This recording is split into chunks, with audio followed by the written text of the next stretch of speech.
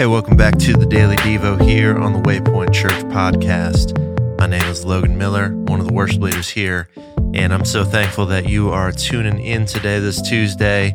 One quick reminder before we jump in that tomorrow night at 6 p.m. on the Waypoint Church Facebook page, we'll be having a Facebook Live, a Q&A with Pastor Mike Bird, Pastor Bob, and a few other members from Waypoint. And they're going to be responding to questions, talking about things that they themselves have put together. And I think it's going to be an amazing time. So make sure that you tune into that. And tomorrow night at 6. So jumping in today for the Devo, I actually read a little thing from Abraham Heschel yesterday. And it said this: the Christian faith can be summed up in this: we are to live God's future in the present tense.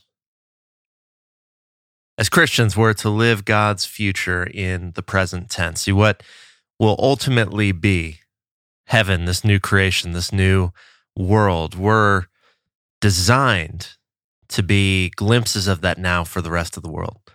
And we're designed to live in such a way that people who don't know God can get a taste and catch a glimpse of what is to come. We're to live God's future in the present tense. In the book of Jeremiah, chapter 29, it says this, starting in verse 4. This is what the Lord Almighty, the God of Israel, says to all those I carried into exile from Jerusalem to Babylon. He says this: build houses and settle down. Plant gardens and eat what they produce. Marry and have sons and daughters. Find wives for your sons and give your daughters in marriage, so that they too may have sons and daughters. Increase in number there, do not decrease. Also seek the peace and prosperity of the city to which I have carried you into exile. Pray to the Lord for it, because if it prospers, you too will prosper. So I love that passage, and I love that Heschel quote, because nowhere in there do we see this idea of let's just become this holy huddle.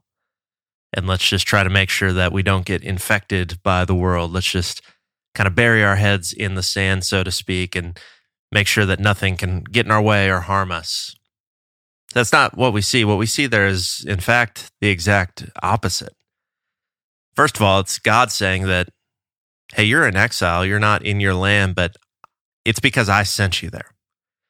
And so here's what I say to do. Don't try to just protect yourself and stay away from all the sin and evil in the world. No.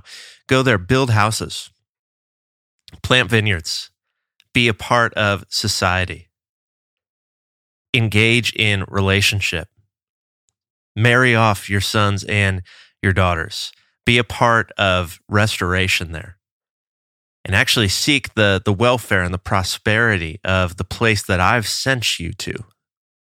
See, though it may not be Israel, though you may find yourself in a distant land, though you may find yourself in Babylon where things don't necessarily reflect God, you yourself in this community can still reflect God. I just think that's such a powerful word for us. Michael Goheen says this in his book, A Light to the Nations. He says, the missional calling of the people of Israel to be a blessing to the nations is not silenced when they're carried off to Babylon, nor when they live in the midst of the powerful world empires of Persia, Greece, or Rome, nor when they live in the diaspora in Egypt or elsewhere. Their social life takes different forms in these new contexts, and their missional identity must be nurtured in fresh ways. But they are still a so-that people, blessed so that they may in turn be a blessing. They are still a come and join us people, inviting the world to participate in God's own purpose and mission. See, that was true of the nation of Israel, and it was true of them when they were sent into exile into Babylon, but I just want to tell you this, that it's true of the church today. It's true of us today.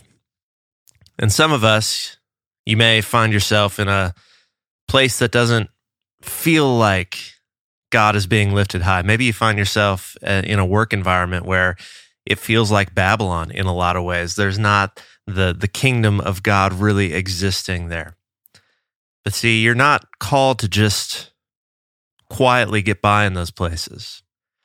You're actually called to plant vineyards, to be a part of that world, to show a different way, to show a better way, to show a God-honoring way. And in so doing, the people around you are going to prosper, but they're also going to get a glimpse of the God that you serve and the God that you worship. And they're going to get a glimpse of this kingdom that's coming. And I love the idea that we don't have to just wait for someday when we die to experience that, but that we can be a part of that work right now. It's a pretty amazing thing. So that's the Devo for today. That's all I got. Make sure, again, that you tune in tomorrow night, 6 p.m., Facebook Live, for the panel discussion on racial reconciliation. I think it's going to be a really awesome time. And other than that, we'll be back tomorrow with a new episode. See you.